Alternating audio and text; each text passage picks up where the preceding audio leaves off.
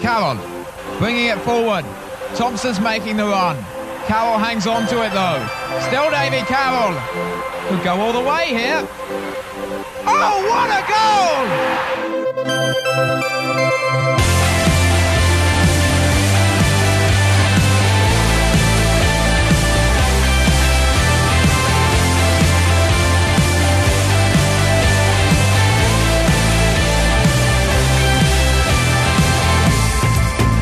Good evening, hi Wycombe, bringing the Blues live. That's right, after 100 episodes, over 100 episodes of the award-nominated podcast. We're doing it live and direct from the heart of High Wycombe on 106.6 FM in the Chair Metropolis, and you can join us online on the Radio Player app and the Wycombe Sound website around the world.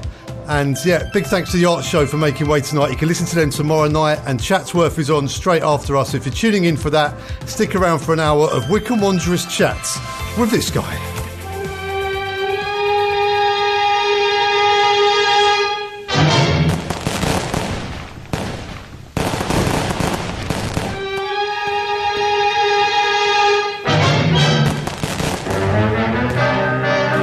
Ladies and gentlemen, the Wycombe Wanderers chairman, Rob Cooig. Rob, how are you? I'm terrific. I'm a little nervous here. It sounds like my friend Mr. Mason may be around the corner. Well, as your regular listeners of Ringing the Blues will know, that is your sound introduction when we feature you.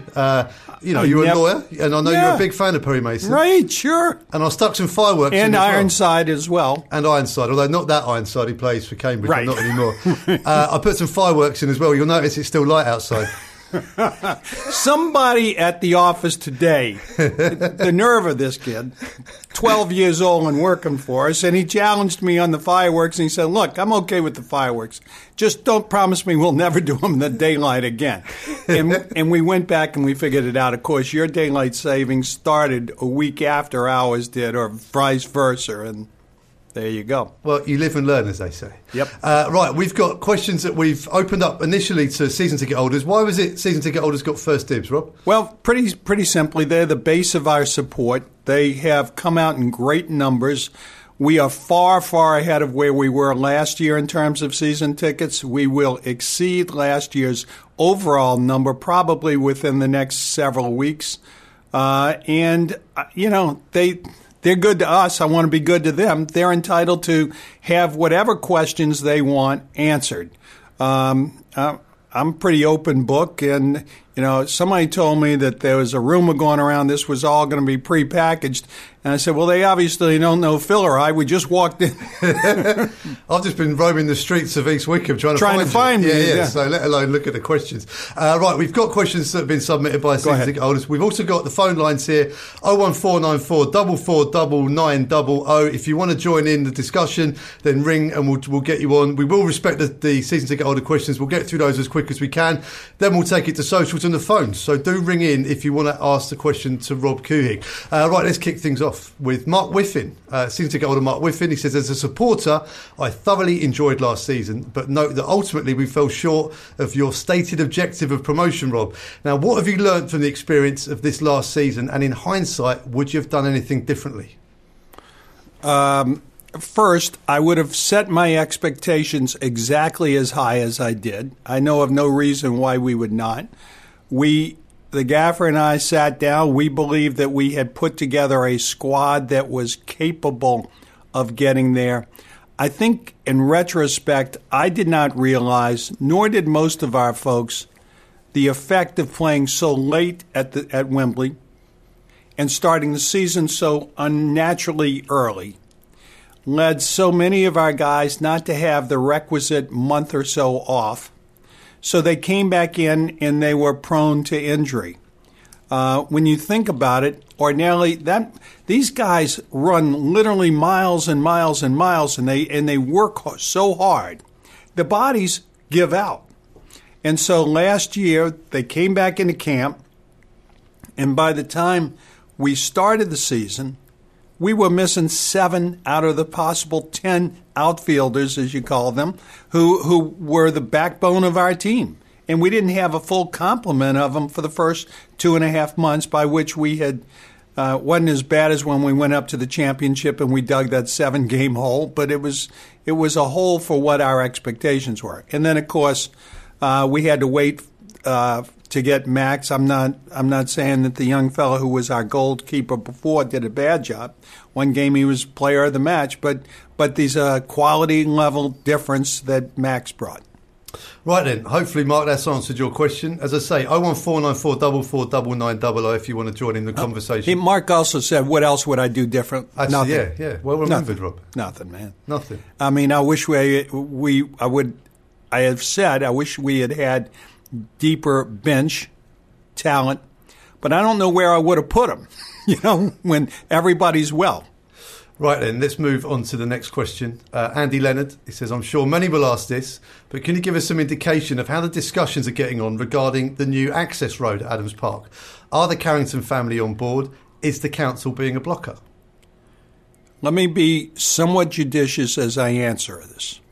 We have done everything we're supposed to do. It is in front of the pre-planning group. They have come back. Neil Peters and Trevor Stroud have really sort of led the charge for us on it. First of all, the Dashwoods are solidly supportive. They have worked with me to come up with a plan. The pre-planning people had some question about how would this additional 350 cars every 2 weeks for an hour and a half affect life. And Neil was able to point out the way we would take them off of that particular road, it would have no effect because they'd just come off. And if they hadn't pre-purchased their ticket, they'd drive down this road for 150 yards and they'd go back out. And so I think once they see it, they'll be okay. The problem with everything and every planning commission worldwide is that people understandably take their responsibility seriously. And for us, which should be, we're doing so much good for the people in the Sands and for the area immediately surrounding it. For the multiple people that would have to drive an extra 10 or 15 minutes, it's hard for me to see that there'd be any real negative. But we're going to take it step by step and see where we go.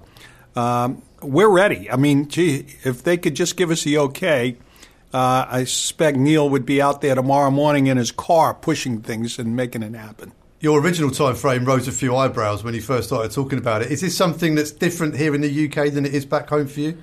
I don't know if it's different or if it was my just personal naivete. You've gotten to know me. People have gotten to know me. I move a little faster than most. And it just was inconceivable to me that it would take almost a year to put a road in over a guy's private property to bring it to another piece of private property that was beneficial to everyone. We did all the environmental studies. We did everything. It's going to add to the overall environment. But there you go. Bureaucracy must be served. So in conclusion then to this question, what should the fans expect then? Watch this space? Is there anything the fans can do to help? I don't think so. If you see Neil Peters and he's out lying down in the middle of the road, I suspect that means things have gone badly. That's a Friday night, isn't it? That's right. No, I think we'll be okay. We may have to send up the flag and ask people to contact the appropriate officials within government. We've tried not to do that.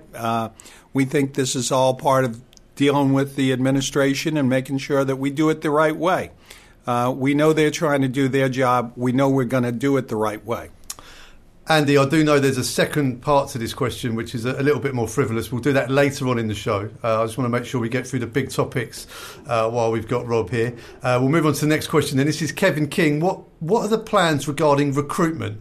We've got a number of gaping holes which will need filling before the season starts. And has the manager provided you with a list of realistic targets ahead of pre-season in order to integrate the playing staff as quickly as possible? Do you think he used the word gaping holes? It's good, isn't it? Yeah. I wonder what he meant by that.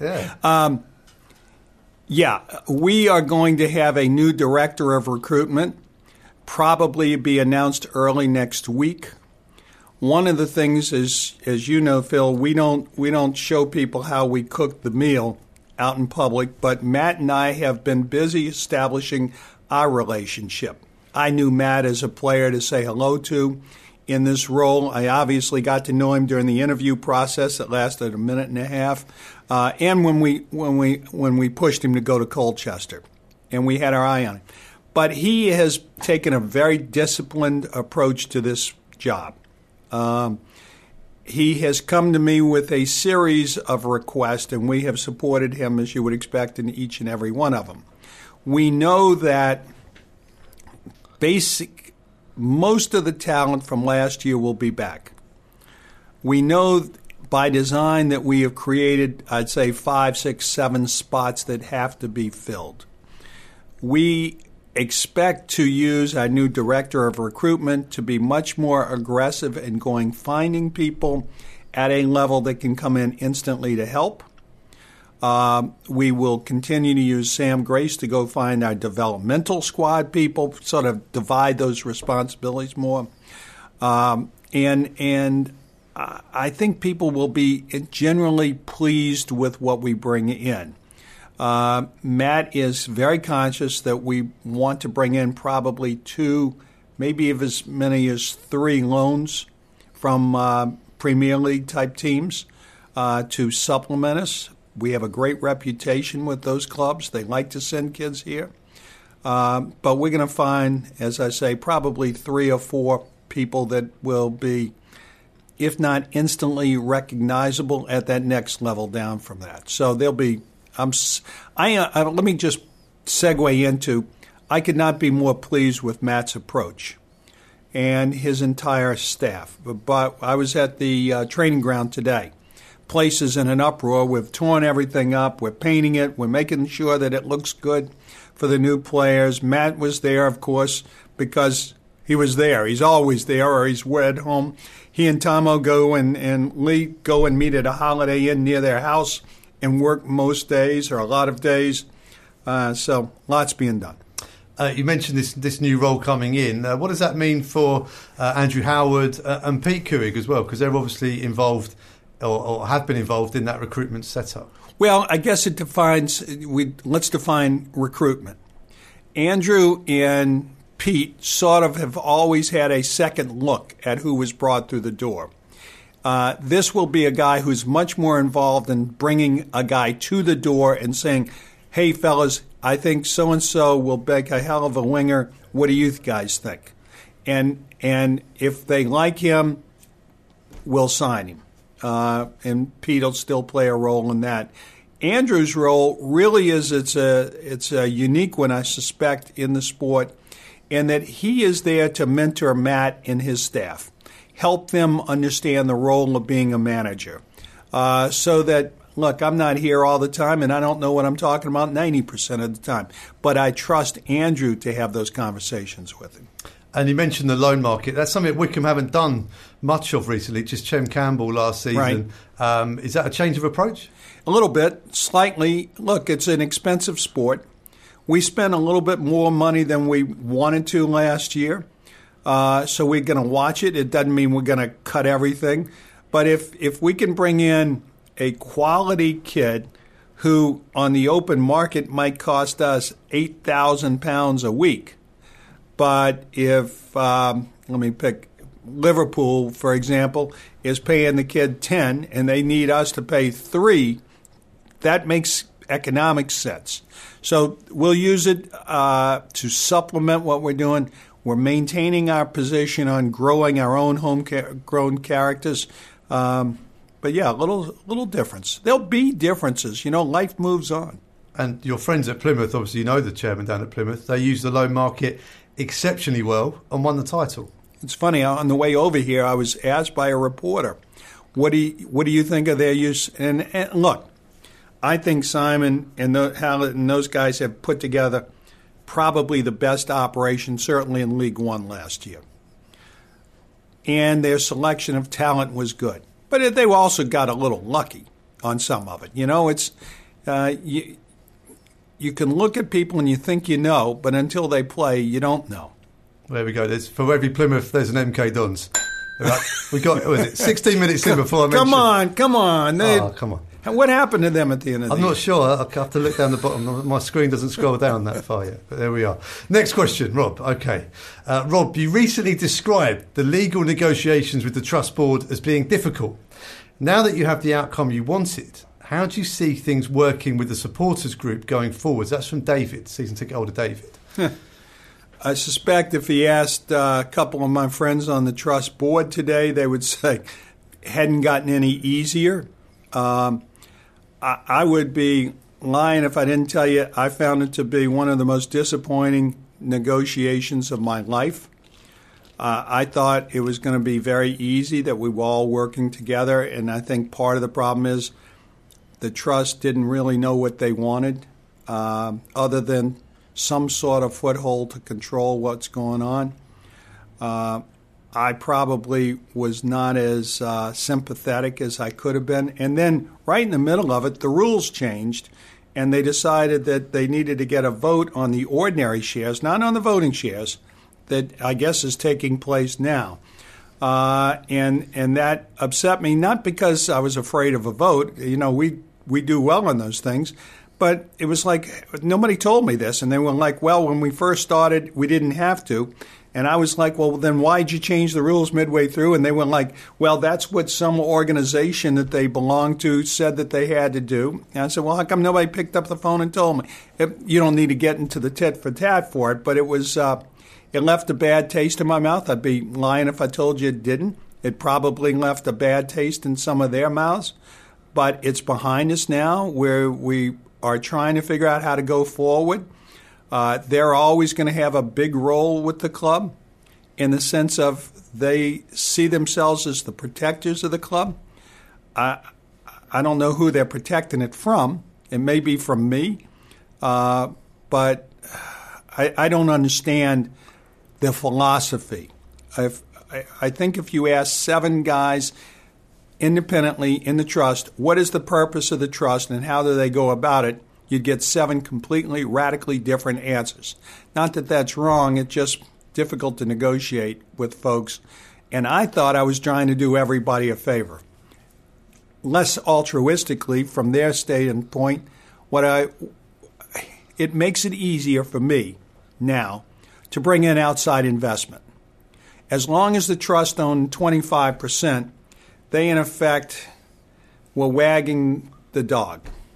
And since this has happened, I have dealt with, particularly in the last 2 days, literally a half a dozen people knocking at the door, not demanding to give me money, incidentally, but saying, I might be interested in investing in the club. We like the way the club is being run. Where do you guys see it going? And so, I spent half a day in London yesterday talking with 3 different groups because it's important that we maintain the unique culture of the club, but we have high ambition. And it's not high ambition to get a guy to come in and put us a ton of money to go hire players. It's high ambition to build the infrastructure so that we can bring in better players and make their work environments better, and to improve the off structure, the Wanderers TV, with my favorite project. And I'm not telling it because I'm here, but when I'm asked, we're unique. The only one who comes close is my friend at Plymouth, who does pretty well. This vote then, I got the email from the Trust. I'm not a legacy member. What are they voting for? Maybe this is just a question for the Trust, because I saw Kieran Maguire, the esteemed lecturer at Liverpool University who tweets everything about football finance, has got an alert set up. I noticed this morning at 7:30, Company's House, £600,000 worth of money has been converted into shares. But then I see an email saying there's a vote. I don't understand. I don't either. Okay. As close as I can tell, they felt comfortable, and all sets of lawyers felt comfortable with, we transferred 600,000 shares of voting stock, which carries with it the right for redemption if there was ever a profit and the like. There is also shares that are called ordinary shares that I own 75%, my company owns 75% of. They own 25%. The agreement calls for them to transfer the 15 of those 25 to us as well. That's what happened when you guys saw me so upset. I had just been told, well, we have to take that out for a vote. And I said, well, what happens if they vote against it? We don't know.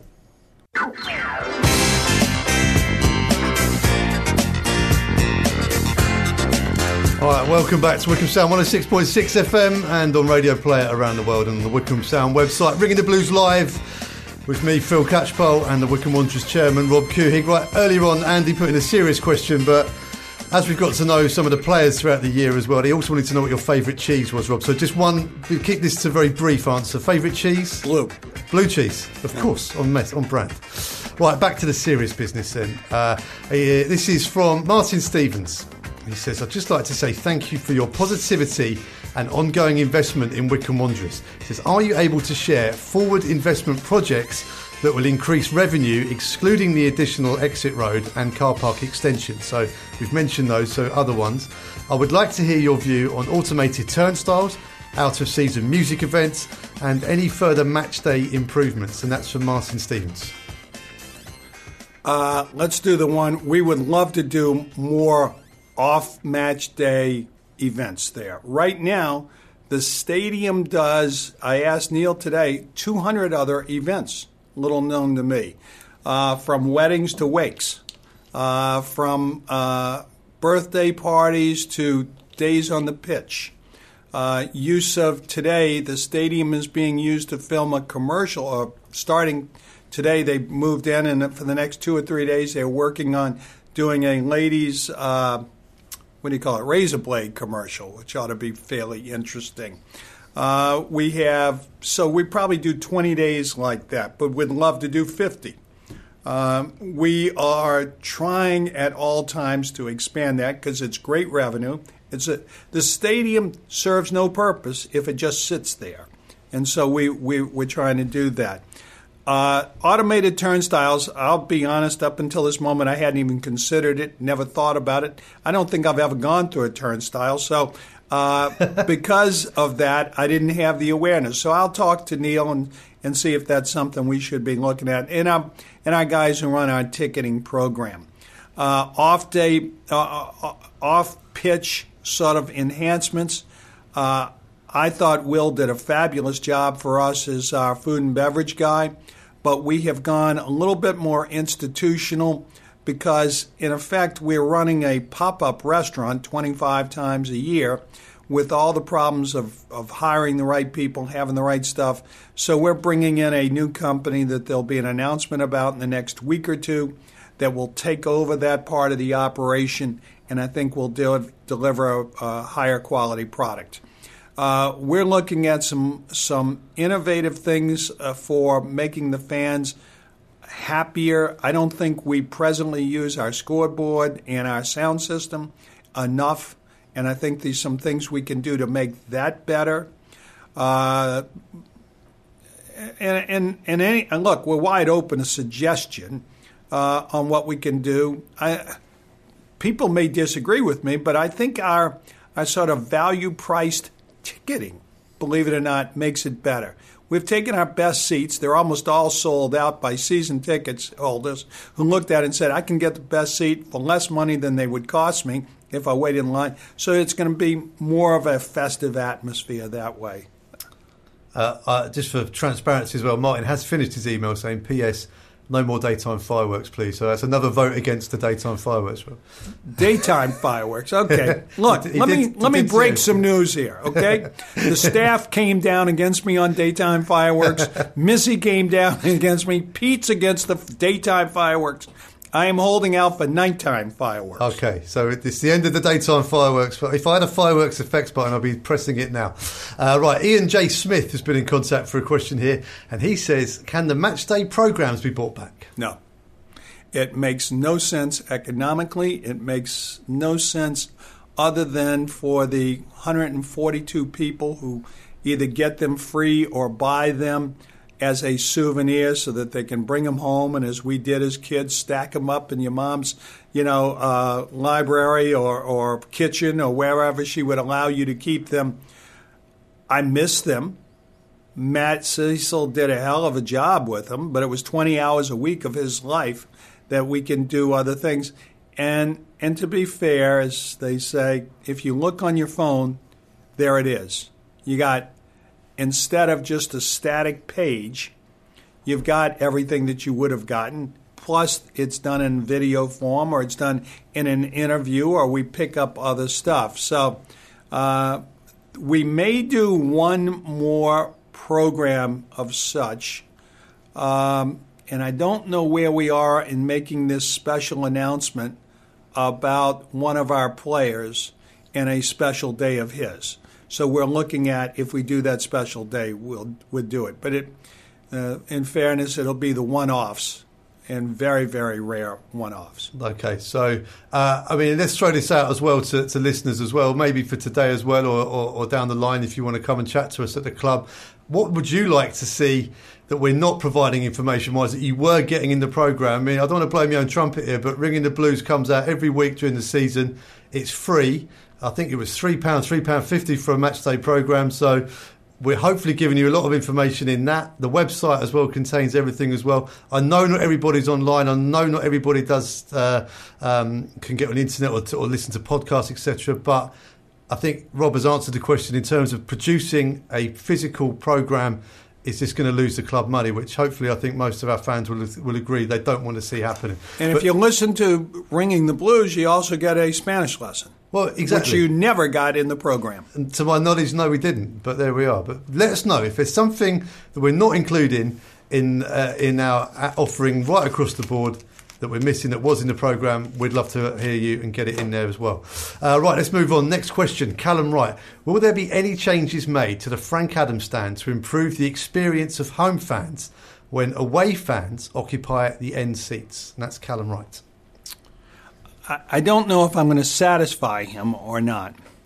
We went to that configuration because it was the safest, best way for us to maximize our stadium, because it's infuriating to see empty seats when we know they can be filled. The players will tell you they love the atmosphere.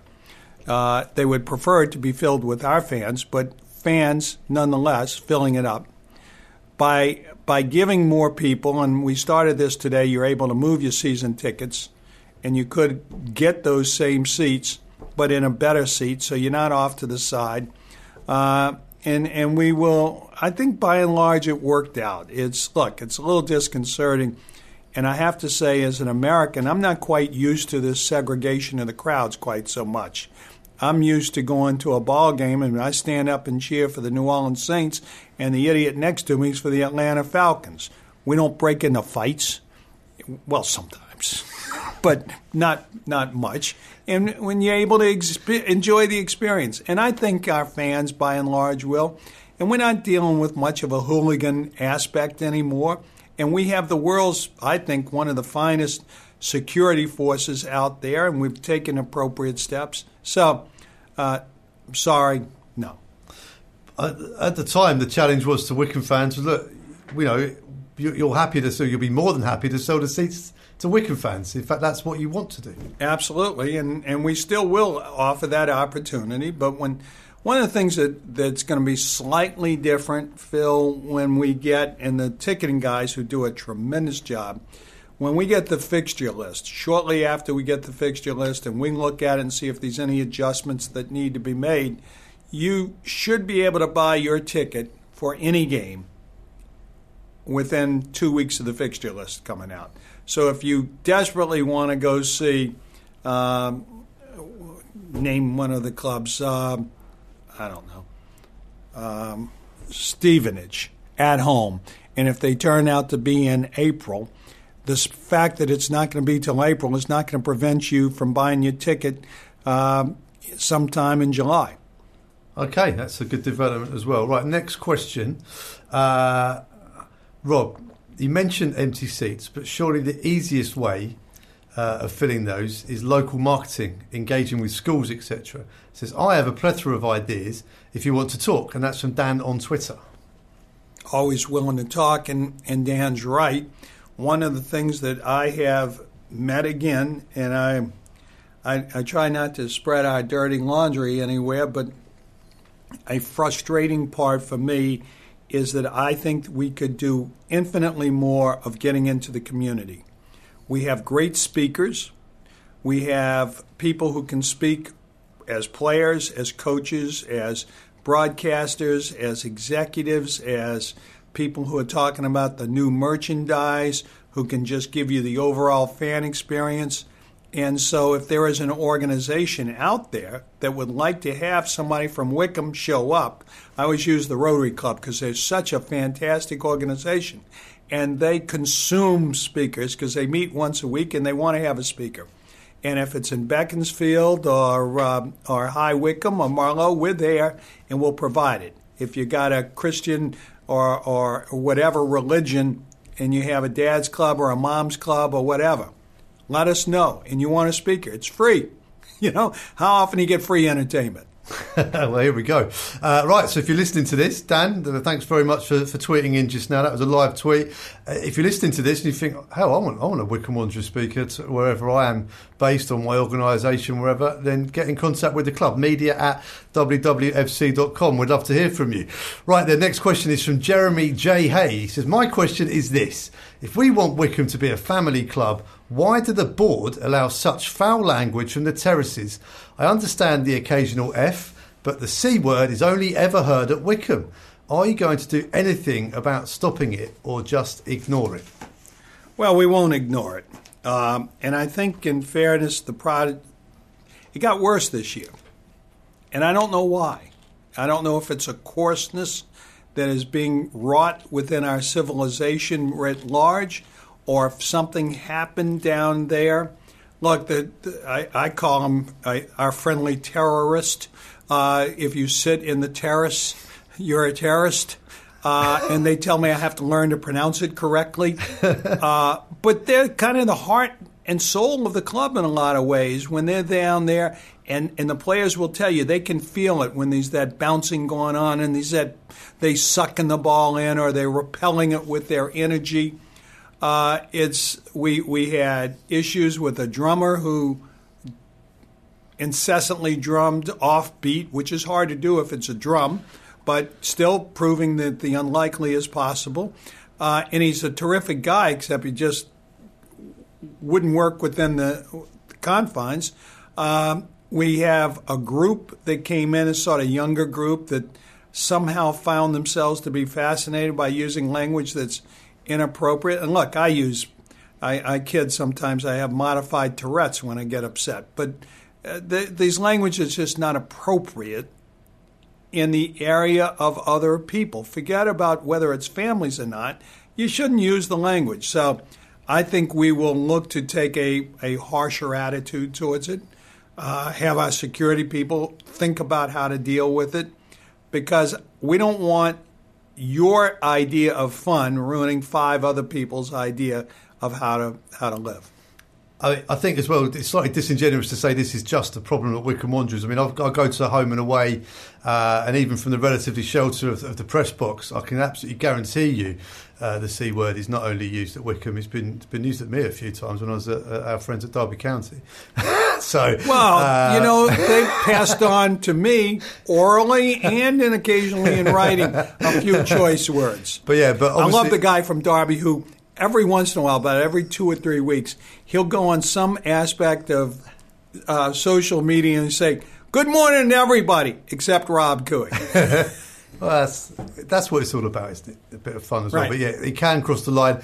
We're obviously talking about the Wycombe Wanderers' response to it. But while we're talking about the terrace, this is just from me, really. I mean, I was a terrace dweller for many a year. A lot of fans have said the atmosphere has gone this past season. Why is that, and what can the club do to make that better? I'm not sure. Amy and Ben and Ryan, the two ticketing gurus, and I were sitting there today and yesterday because it is a big concern. How do we get it back? And so one of the things that we're considering is trying to really push to sell it out with season tickets. These only 1,400 spots, about 700 are already in that season ticket mode. What can we do to promote? If you have a season ticket, you get your mate to get one.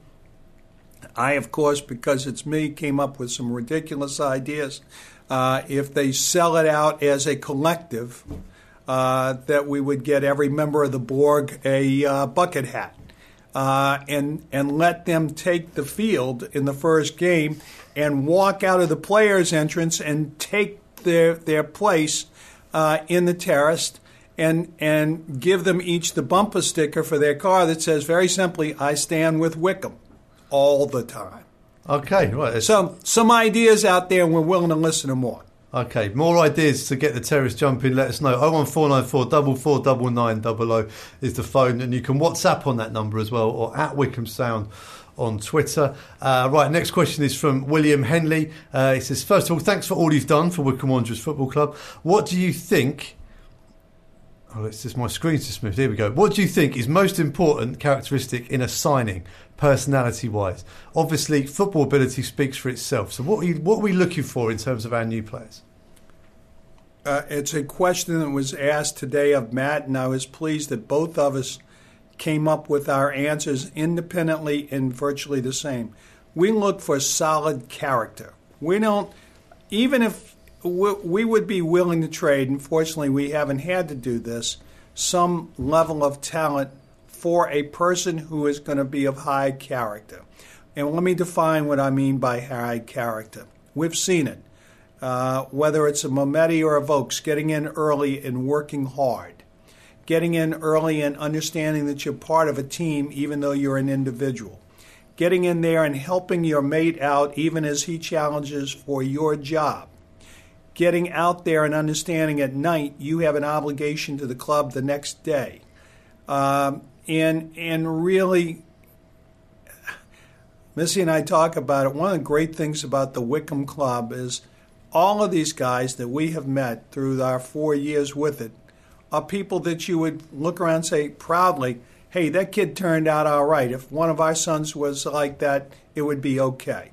And so it's a character thing for me. Strong character, a belief in self, and a belief in helping others.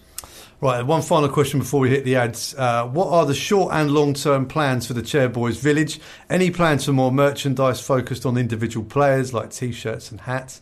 And and there is one here. Is it easier working in the US or here in getting things done regarding the Football League and Bucks Council of Equivalents? So I think we've covered that one. So let's just go with the Chairboys Village and merchandise. Well, the Chairboys Village will be a function of our new food and beverage people. We own the huge marquee where people congregate to have beers before the game, and we've already signed up some of the food vendors for the parking lot for next year. Y'all don't call it a parking lot. Sorry. Car park. Car park. I'll let you off that one. Right. One thing that will be better next year is for those in the Frank Adams stand, there's going to be an aggressive effort to make the experience better in the concourse, both in the food and beverage area. We'll be setting up a pop-up merchandise store up there. So when you come to the game, you don't have to go all the way down and get your merchandise and the like. You'll be able to do it there. We are looking at one of the things with our new merchandise supplier is that we'll be able to bring in different and varied stuff. So we're looking forward to that. Well, that was Claire Cooling there with that question. Right, stick around. Okay, welcome back to Ringing the Blues Live with me, Phil Catchpole, joined in the studio by Wickham Wanderers chairman Rob Couhig. Rob, very quick, I promised Dan Lacey that we would ask you this because this gets asked to all the players on No Mean No in Blues. Would you rather fight a bear-sized duck or 10 duck-sized bears? Short answer, please. Duck. Look, bears are trouble, man. They rip your face off. They'll eat your face. Cute little panda bears are after you. Don't want anything to do with a bear. Only good bear in history. 2 of them. Yogi and Boo-Boo. Gentle Ben? I'm not a big Gentle Ben fan. I thought it was a little bit of a make-believe.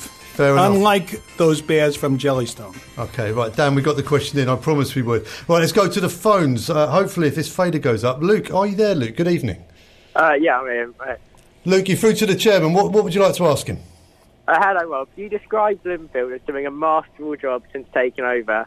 And I just want to know how you can say that after we went from winning 6 out of 7 games under Ainsworth to getting only 16 points in the next 15 games under Bloomfield.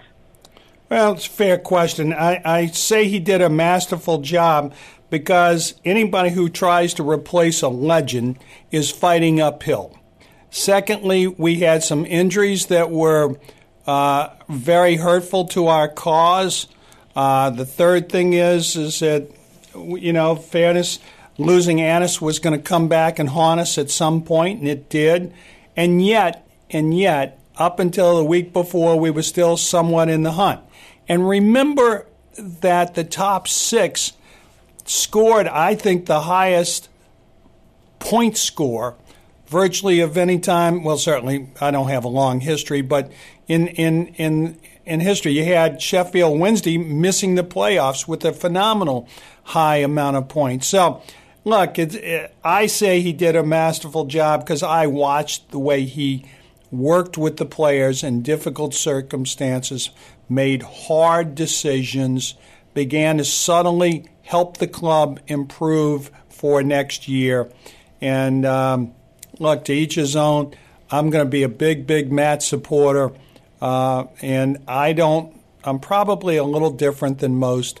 I never look at an individual game or series of games as a clue as to how he's going. I watch what he's doing, and I'm very, very happy with him. Luke, thank you very much for the call. Right, let's move on to line 2. And Roger, good evening, Roger. How are you doing? Yes, I'm fine, thank you. Rob, good evening. Can you tell me the thinking of awarding our players a 1-year contract? And does that mean at the end of next season, all our players will be out of contract? No, and Roger, great question, incidentally. I think sometimes because it is not our habit to tell the details of contractual negotiations or even sign contracts with our players, that people are misunderstanding of the contractual arrangements we make with players. Depending on the age of the player, depending on what we see as his long-term potential with the club, we may sign him for a 2-year deal, 3-year deal. I am never a big one on more than 2 or 3 years, to be candid. I think that people get into long-term contractual arrangements.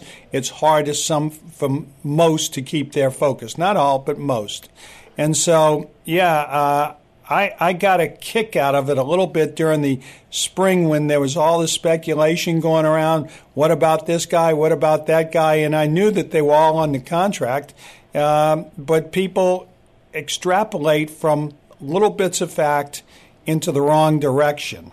The other thing I would say on a more general philosophical nature, we always want to be in a position where we can move on and move upward if we find a person who better serves the needs of the club. So it's not a perfect system, but I'm pretty happy with it. There we are. Thank you for the call, Roger. Right, we've got time for some more if you want to phone in. 01494449900. We'll look on Twitter as well and on socials.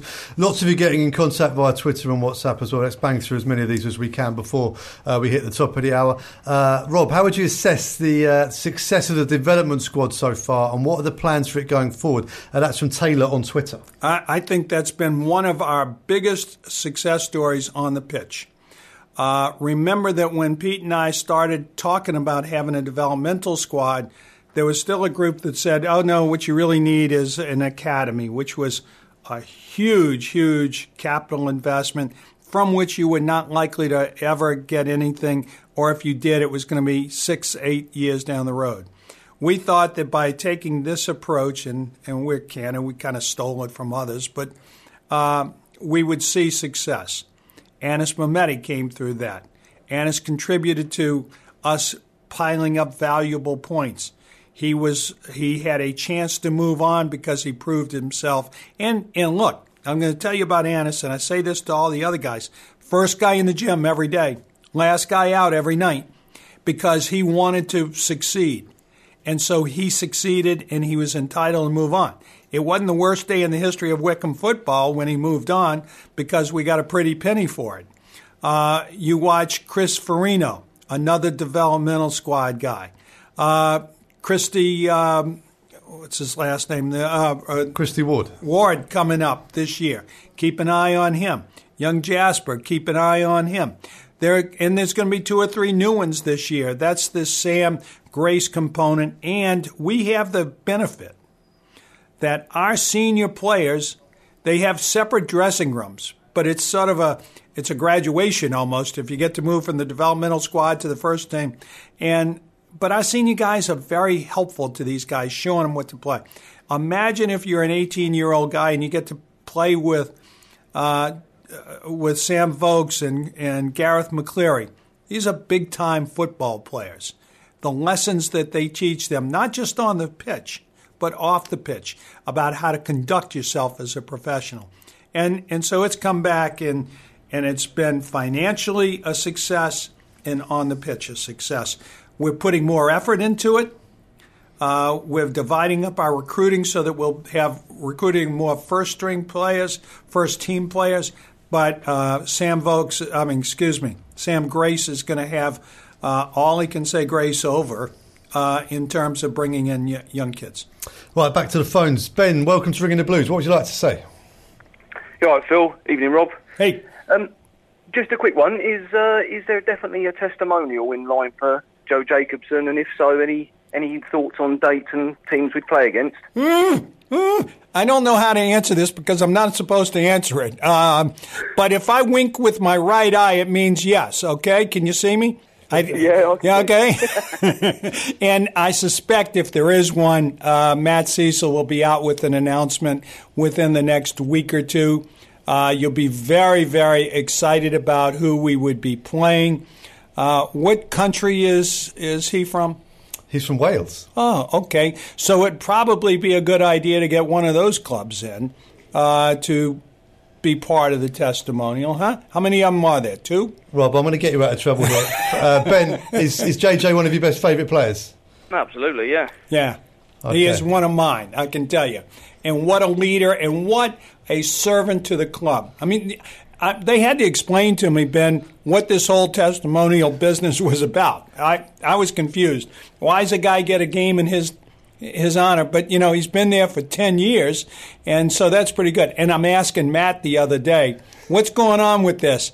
And Matt told me he had his in 2014, which just tells you how long he's been around this club. Exactly. Ben, yeah, a long time ago, yeah. Ben, thank you for your call. Thanks for your support. Back to the phones. And Tara, are you there? Is it Tara or Taras? Oh, that'd be so. Hello, Phil. How are you? Hello, Rob. It's Tara, and that's a boy's name. Tara's a girl's name, as you know. Oh, I thought they might have missed out. Anyway? I'm sorry, are you a terrorist? Taras. That's right, yeah. Taras, what would you like to say to Rob? First of all, I just want to say both thank you for your commitment to the club. It's absolutely terrific, And it's a kind of personal question for both of you in a way. I love Pete Cohig's energy. Are we going to see more of him? Can we get him on the terrace to play a harp just to sort of sort out the drummer boys' melodic instruments? I mean, what do you think? Are we going to see more Pete Cohig or not? I don't know, and it's not that he doesn't desperately want to be here. Pete's first obligation is as a husband and a father. He's got 3 kids, one of whom just graduated literally at the top of her university class. Oh, well done. Congratulations. His second child is a son who the anticipation would be playing football here in England. And the rules was accepted at several pro academy upper echelon for 18, 19-year-old kids, but it was not allowed to play because of his status as a American citizen who did not qualify under the more stringent English rules that now exist. And then the third child is a son who's a 16-year-old boy who's a great soccer player as well back at home, and again was not eligible to play here. So it ripped Pete apart to be separated from his family. He gave us yeoman service, particularly during COVID when he was here. I always kid, he may be my favorite nephew out of 11. He wanted to know if that was still true now that he's not here all the time. But he brings an energy everywhere he goes. He and his father have been super successful in their businesses. One of the reasons I've been coming over a bit more is to try and fill that gap. But Pete and I are very different cats. He's got an energy level that's very, very high. Well, as a fan, I just enjoy it when he's around. That's all I can say. So if you can have a word, although it's wonderful that you actually knew more about his children than where he was, it'd be great. It'd be great to see him again. I will pass that on. Thanks very much. Thanks for your support, mate, and thanks for the call. We've got another call coming in. Marcus, hold the line. Marcus will be with you shortly. Let's go to Twitter. And actually, this would be a good one for Pete if he was here. Any plans to dip into the American market? There will be some bargains there, and especially with their physical attributes. Obviously, you're a great advantage of that, Rob. A great example of that. League One would suit if they can kick it. Well, here's the deal. That's again, Josh, by the way. It's a problem, Josh, with getting the right work permits. And there is I think, a short-sightedness on the part of the British government and its limitation, and on the part of the English FA or whatever it is, that doesn't want as many foreign players in the English football leagues and Leagues 1 and 2 in particular. Those kids and those people would do well here. That would provide a better competition for the young Brits, who would become better as a result. I will say this, though, that we have a signing as a developmental squad player from Baton Rouge, Louisiana. He's a terrific player. He came over and tried out. And Matt and those guys liked him enough that he'll be over here, and he gets to come play because his mom's a Brit. There we go. Well, I hope that answers your question. I do believe we've been given license to continue into the next hour for a little bit. Who do I go to get paid around here? We'll Wait, I tell you what it is. We got to sell more commercials. Go ahead. It means we're not going to have the news. News is overrated at the moment. It's just depressing. So we'll ignore I can tell you some of the news. You want to hear Rob's view on the news? You know, I used to do this.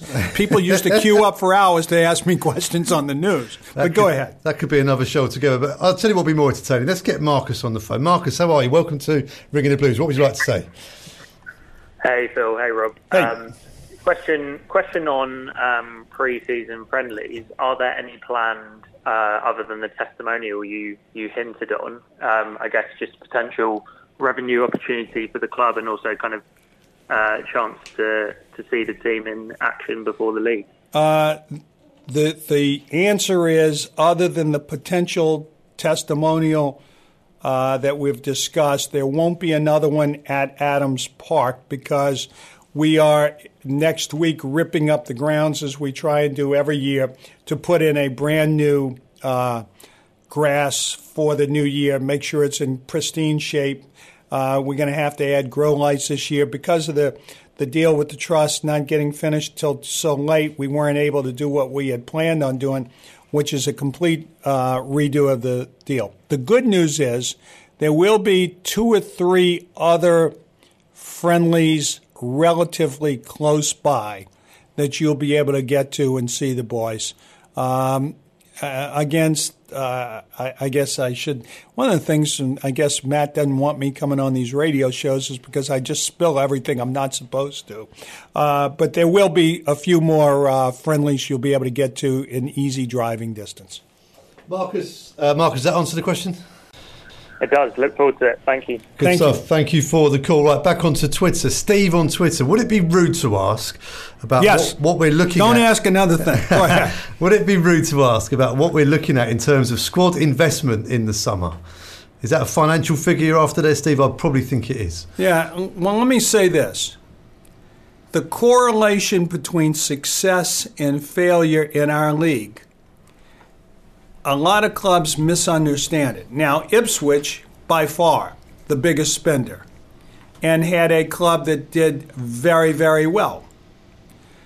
Sheffield Wednesday, in the top 2 or 3, is a club that is on the verge of either getting their goal and being promoted or exploding it in their face, which would be tragic because they'll blame everybody but the fate of the ball hitting the wrong way. So there's a tendency to pay too much. I look at Plymouth. They were mid-table or lower in their spending, and they came in first. So we're not going to be chasing investment just to say, hey, we spent 17 million pounds or even 7 million pounds. We'd like to limit our investment to a reasonable return. Matt and I have had the discussions. Will spending this money make it more likely to bring in more points or not? That's our only analysis. And we're not going to use a crutch of saying, well, everybody else wants to pay this guy £8,000 a week, therefore he must be the best for that. Okay, back to Twitter, and this is from Russell Cox, and this has got your least favourite word in, by the way, Rob. Would you consider offering discounted, say 20% off, 12-game tickets for people who can't commit to season tickets but want to commit to a certain number of games? No. Fair enough. Okay, there's the answer to that one, Russ. I can tell you why. Look, when you go chasing things, I have never been convinced that what sort of discount would you want? 20%, so on 12 games I'm giving you 2 games free? People, I don't know that there's ever been any correlation study that proves that by discounting a ticket price for over 12 games by 20% will produce 10% more sales, which would make up for that deficit. I know it's easy. It's sort of like people always say, why don't you just give away the tickets and make up for it in concessions? Because you can't. And so, no. We do have a season ticket package that is phenomenal and how relatively inexpensive it makes the best seats in the house. Right, we did miss a season ticket question earlier, but we're going to go back to this now. Now we've got that extra time. Thank you, Colin, by the way, for allowing us to crash your show. Would it be fair to say that one of the less obvious factors in the team falling away at the end of the season was the loss of some seriously larger-than-life characters in the dressing room who were respected/influential and weren't really replaced? Are there any plans to address this cornerstone of our successful recent past with a new version of that general system, I guess, is what they're getting at here, that also reflects the new boss's aspirations? That's from friend of the show, Nigel Rowland. You know, I never bought into the easy explanation, oh, well, we were losing Akinfenwa, oh, we lost so-and-so, and he was a big influential part of the club as being the reason that we, quote, fell away. The truest thing I've ever heard about English football is the table never lies. And when you look at our success, and I think we were successful, we, as nearly as I can tell, it was either the 4th or 5th best finish in the club's history at 9th in the league. We fell back because at the end of the day, over our last 4 or 5 games, we didn't put it together as well as we could because of various injuries and the like. If I'm trying to think if it was at Fleetwood that we went up and Sam got hurt because he was forced to play on a dreadful field. And when we lost him, I think we lost a little bit of the oomph. But it wasn't for lack of character in the dressing room, in my estimation. Rob, this is a very good question here, and it sounds to me like a bit of a challenge. This is from Dan on Twitter. It says, I will renew my season ticket if Rob confirms chips for next season. Can you confirm that? In or out of the park? How about out in the parking lot? Are we okay with them out in the parking lot? You're saying yes to outside in the car park? Yeah. Car park. But inside the stadium, is that a no? I don't know. A lot depends on the new food and beverage provider. I will say this, Phil, not to let the secret out, but there's going to be some things that the new food and beverage people bring in that will warm your heart, because I've heard you talk about it before on air. It's not like me to mention food when I'm at the Cold Football Ground, surely. Dan, I'm not sure if that's the answer you want, but we've definitely got chips in the car park. Will we have chips in the stadium next season? Well, I think we'll find out soon enough. Dan, hopefully you renew your season ticket anyway. That was enough to do that. Right, Erling on Twitter. Rob, I've been critical of the poor atmosphere at Adams Park Terrace since the banning of the drum. Is there any plans in place to improve the atmosphere? How about bringing back Rocking All Over the World after the game? That would be a good start. I got no opposition to rocking all over the world after. I think one of the things is we want to build that community in the terrace section. I want all my terrorists there and available for every game. I want to fill it. And I think when you're filled like that, it brings its own excitement. Now, one of the reasons it's a special place is that it generates its own commentary of the game. Its own songs, its own chants, its own cheers. And for us to come in there and sort of artificially do it, we could do it, but I don't know that that's necessary. One of the things that Neil and I have been looking at, Neil Peters, is can we help with the acoustics of it, as shockingly as that sounds. It bothers me how loud the visiting section is compared to ours, even though we may have 7 times as many people. Okay, right. Phone lines are still open. 01494 449900. We're working through the questions out from social media. We'll crack through these next few ones, and then if there's no more calls, we'll call it a day. This is Jamie on Twitter. It says the terrace has its well-reported issues, as we have been discussing. Wouldn't it be easier just to knock it down and put in a new seated home end, like the away stand, for example? This would go towards solving the atmosphere issue, and it's easier to police for antisocial behaviour from a small minority. Jamie on Twitter, what do you reckon? I think she's spot on, or he's spot on. It's one of those names I'm not sure which way to go.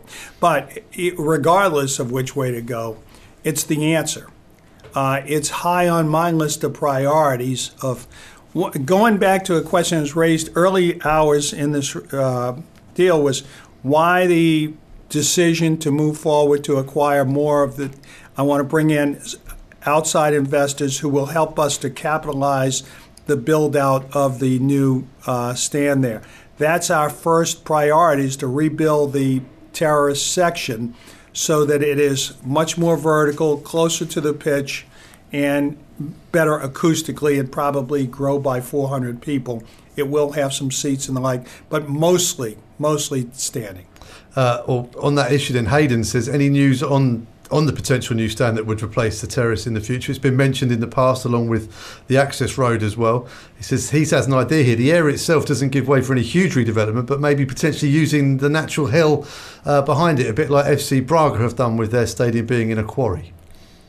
Well, we would have to get Sir Edward Dashwood's approval to use his hill, and I don't see that coming. The one thing he's told me is he doesn't want us to go over the hill.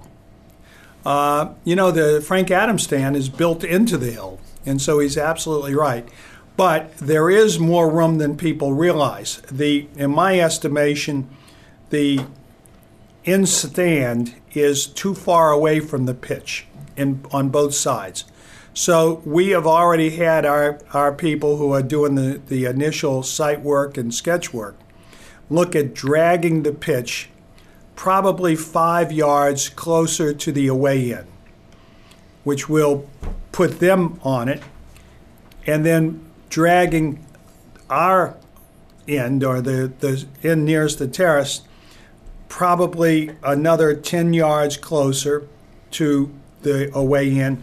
That'll give us another 25 feet in which to build the new an enhanced stand for that area. It's one of those things that excites me.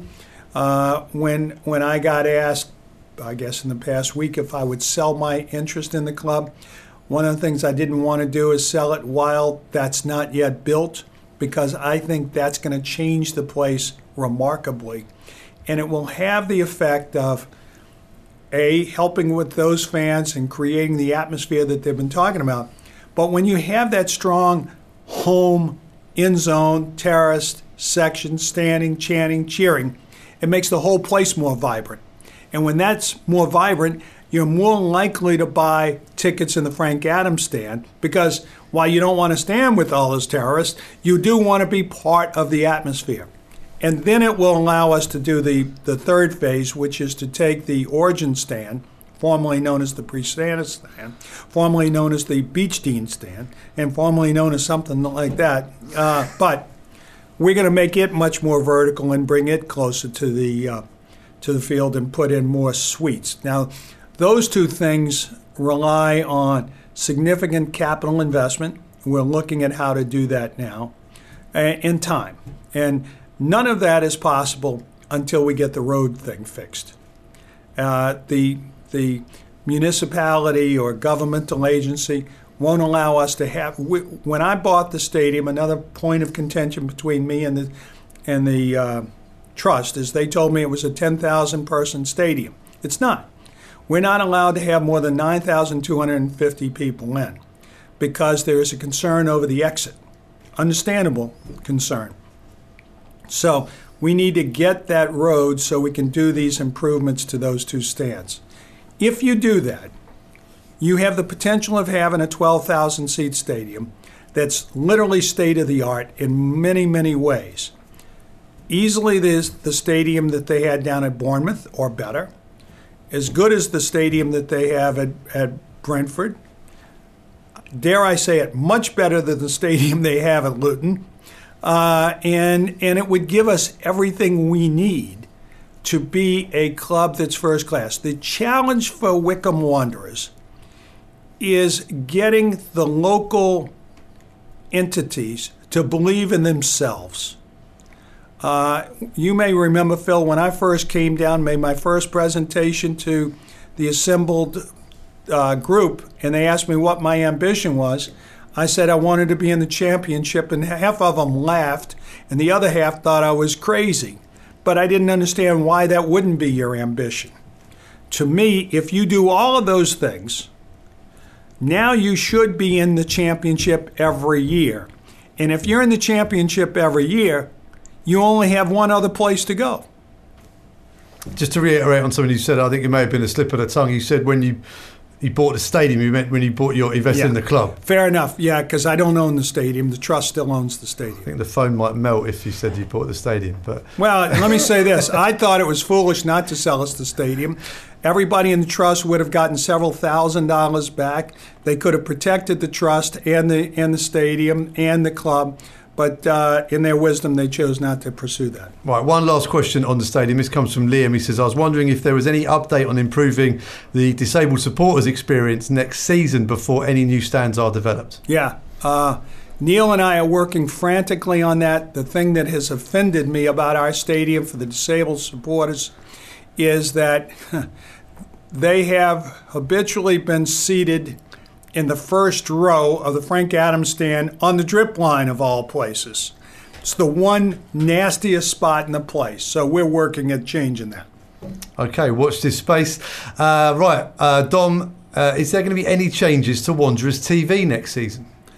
Got to get the new voice. We've got to get a new guy. Old guy's terrible. Did I just go ahead and say it out loud?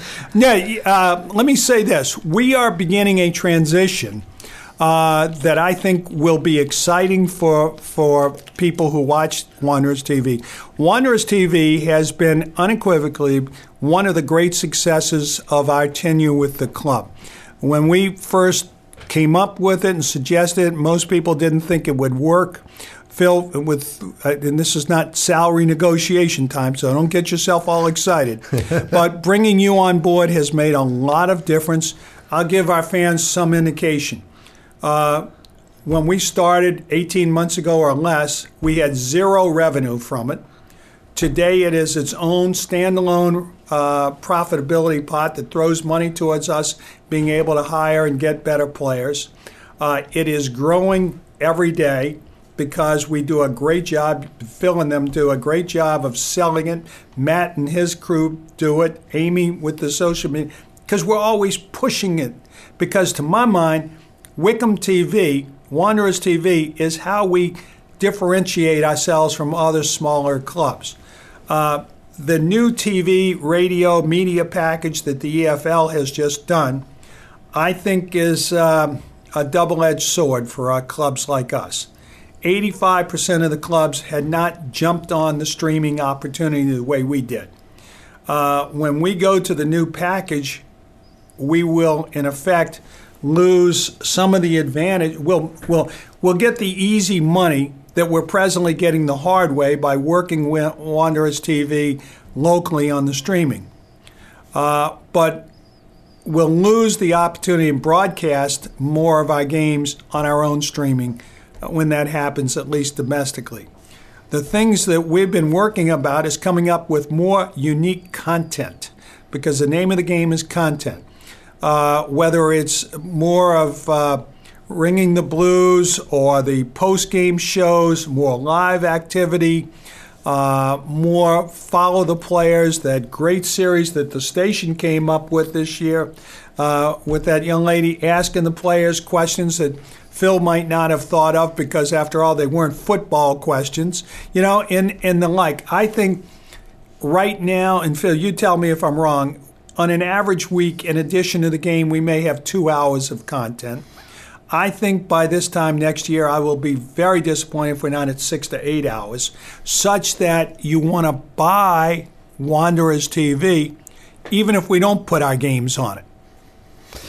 Well, I better get editing a bit quicker, wouldn't I? Just a little trailer while we're at it for Wanderers TV. Coming up this week, we got the first part of our season review featuring the Kuhigs, as well as a few other surprises in there, as well as recapping all of the action and talking points for the season. That's going to be done over many parts throughout the summer. Plus, we've also got to look back on the 30th anniversary of Wycombe Wanderers marching into the Football League. We hear from Martin O'Neill, Keith Scott, and also Andy Kerr as part of that as well. So if you're a Wycombe fan of a certain age, you might get a little misty-eyed at that. And if you're a younger Wycombe fan, it's a great way to discover some history about how we got into this wonderful football league. Or if you're an older fan but new to Wycombe, because there are a lot of people in the United States of America who had never heard of High Wycombe until that fateful day. We are a broad church here at Wycombe. Right, Rob, do not get yourself in trouble on this question, because Matt will probably cut your fingers off.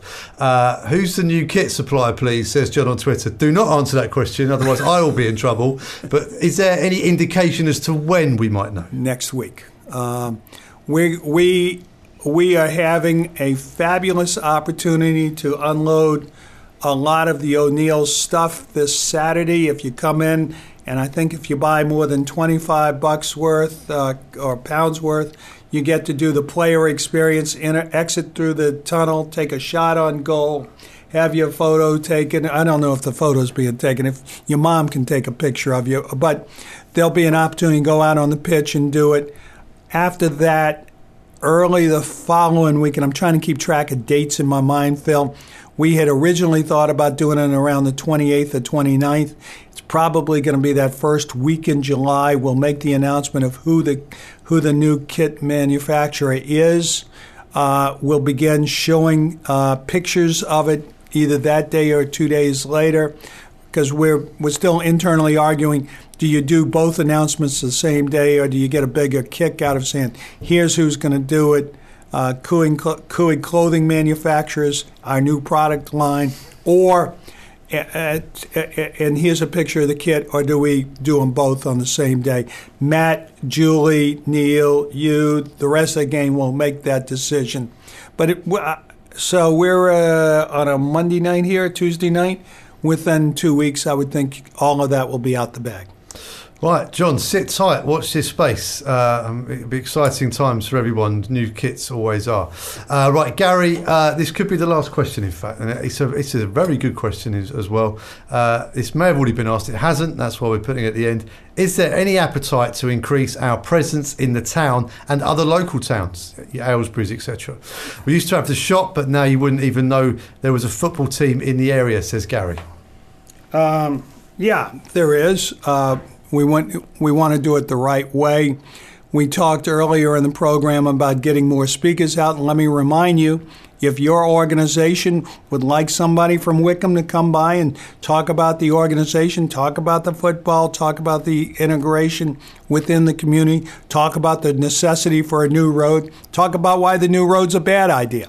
We have people who will go out and meet with you and your group. We are in the radio station here right across from the center of town. There's always been a discussion about whether we should have a shop in there. Frankly, the cost is prohibitive, but I know Neil is looking at doing, we brought it in some players and some stuff for a weekend to help a charity, and it was a great success. We'll probably do more sort of pop-up sort of things. one of the things we saw at the end of the season, the posters for the final 4 games around the town, and that's, I guess, where the fans can play their part as well, because, I mean, obviously a long time ago, I used to go and get my hair cut in the barbers on this very street, in fact. How many barbers are there in this community? I walked over here, and I got to tell you, I've never seen anything like it in my life. Well, I don't trouble any of them. So. Well, I mean, you and I suffer from the same disability, Phil. We don't need a barber as much as others, okay? We'll just leave it at that. Yeah. But there must have been 500 separate barbershops. But I remember when I used to get my hair cut, we used to sit and talk about football. Right. So if you get your hair cut in Wickham, can we supply posters for games for fans to go and put in their local barbershop? That's just come off the top of my bald head. Yeah, why not? I don't know of any reason why not. Right, let's do that. Fans get involved. Chip shops as well. They're a good one. I still use those. What is a chip shop? We'll take you to one after this, Rob. Rob, we've kept you longer than we said we would. Yes, you did. This was your idea because you're a fan of radio, right? I love radio. I think radio is one of the great mediums because you get to talk to people, you get to listen to people, all at the same time, and it gets to be part of this community. One of the things I am very, very happy with is our relationship with One Wickham Sound. And it's guys, they do a tremendous job. And let me just say this, it's a local community radio station. And if you're looking for somebody to help out, why not help out your local community radio station? They can use it. We're going to do more to try and help them out because they do a lot for this community. And they didn't ask me to make the pitch. I'm just telling you, I watch these guys. They do a great job, and it helps build. You know, all those people say, why don't we do more in the terrace?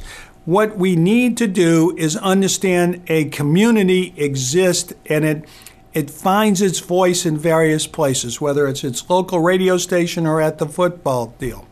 My only criticism of High Wycombe and the Wickham area is I sometimes think there's not enough of an understanding of its potential. And if there was more of a desire to be great, it would be great. There we go. Wickham Sound as well, instrumental in what we do with Wanderers TV on a match day, getting that audio out to production companies and syncing it up with your match feeds as well. And the Wickham Wanderers show on a Thursday during the season, and they let us do things like this. Rob, I'd love to do this again. Would you be up for it? Yeah, and let me ask you if I can do this, because I flew in. It took me 20 hours to get in. I've been here for 36 hours, and I'm going home tomorrow, another 20 hours in the air. Can we do the next one where I'm sitting at home and you're sitting here? I'll tell you what, if you can sort your internet out, Rob. Oh, don't bring that. Elon Musk brings me my internet, my friend. Well, you could do. And look at what he's doing with the war. Go ahead. Okay, well, we'll do this again. So we can. You didn't even have to be in Wickham. We can do this. Yeah. Okay, if fans want more of Rob, we can also get other people from the club as well on as well. Let's make this a bit of a regular thing. Rob, thank you. Great to see you as ever. Thank you. Thank you to everybody who's phoned in, has emailed in, has WhatsApp, texted, tweeted, however you've done it. Thank you so much. Thank you everyone for your continued support as well. I know we're missing football on the weekends. It'll be back soon. And we're looking forward to hearing news of new kits, pre-season, fixtures coming out on the 22nd of June. It all kicks off. And how do we end all of these? Come on, you Blues. Come on, you Blues. See you soon, guys.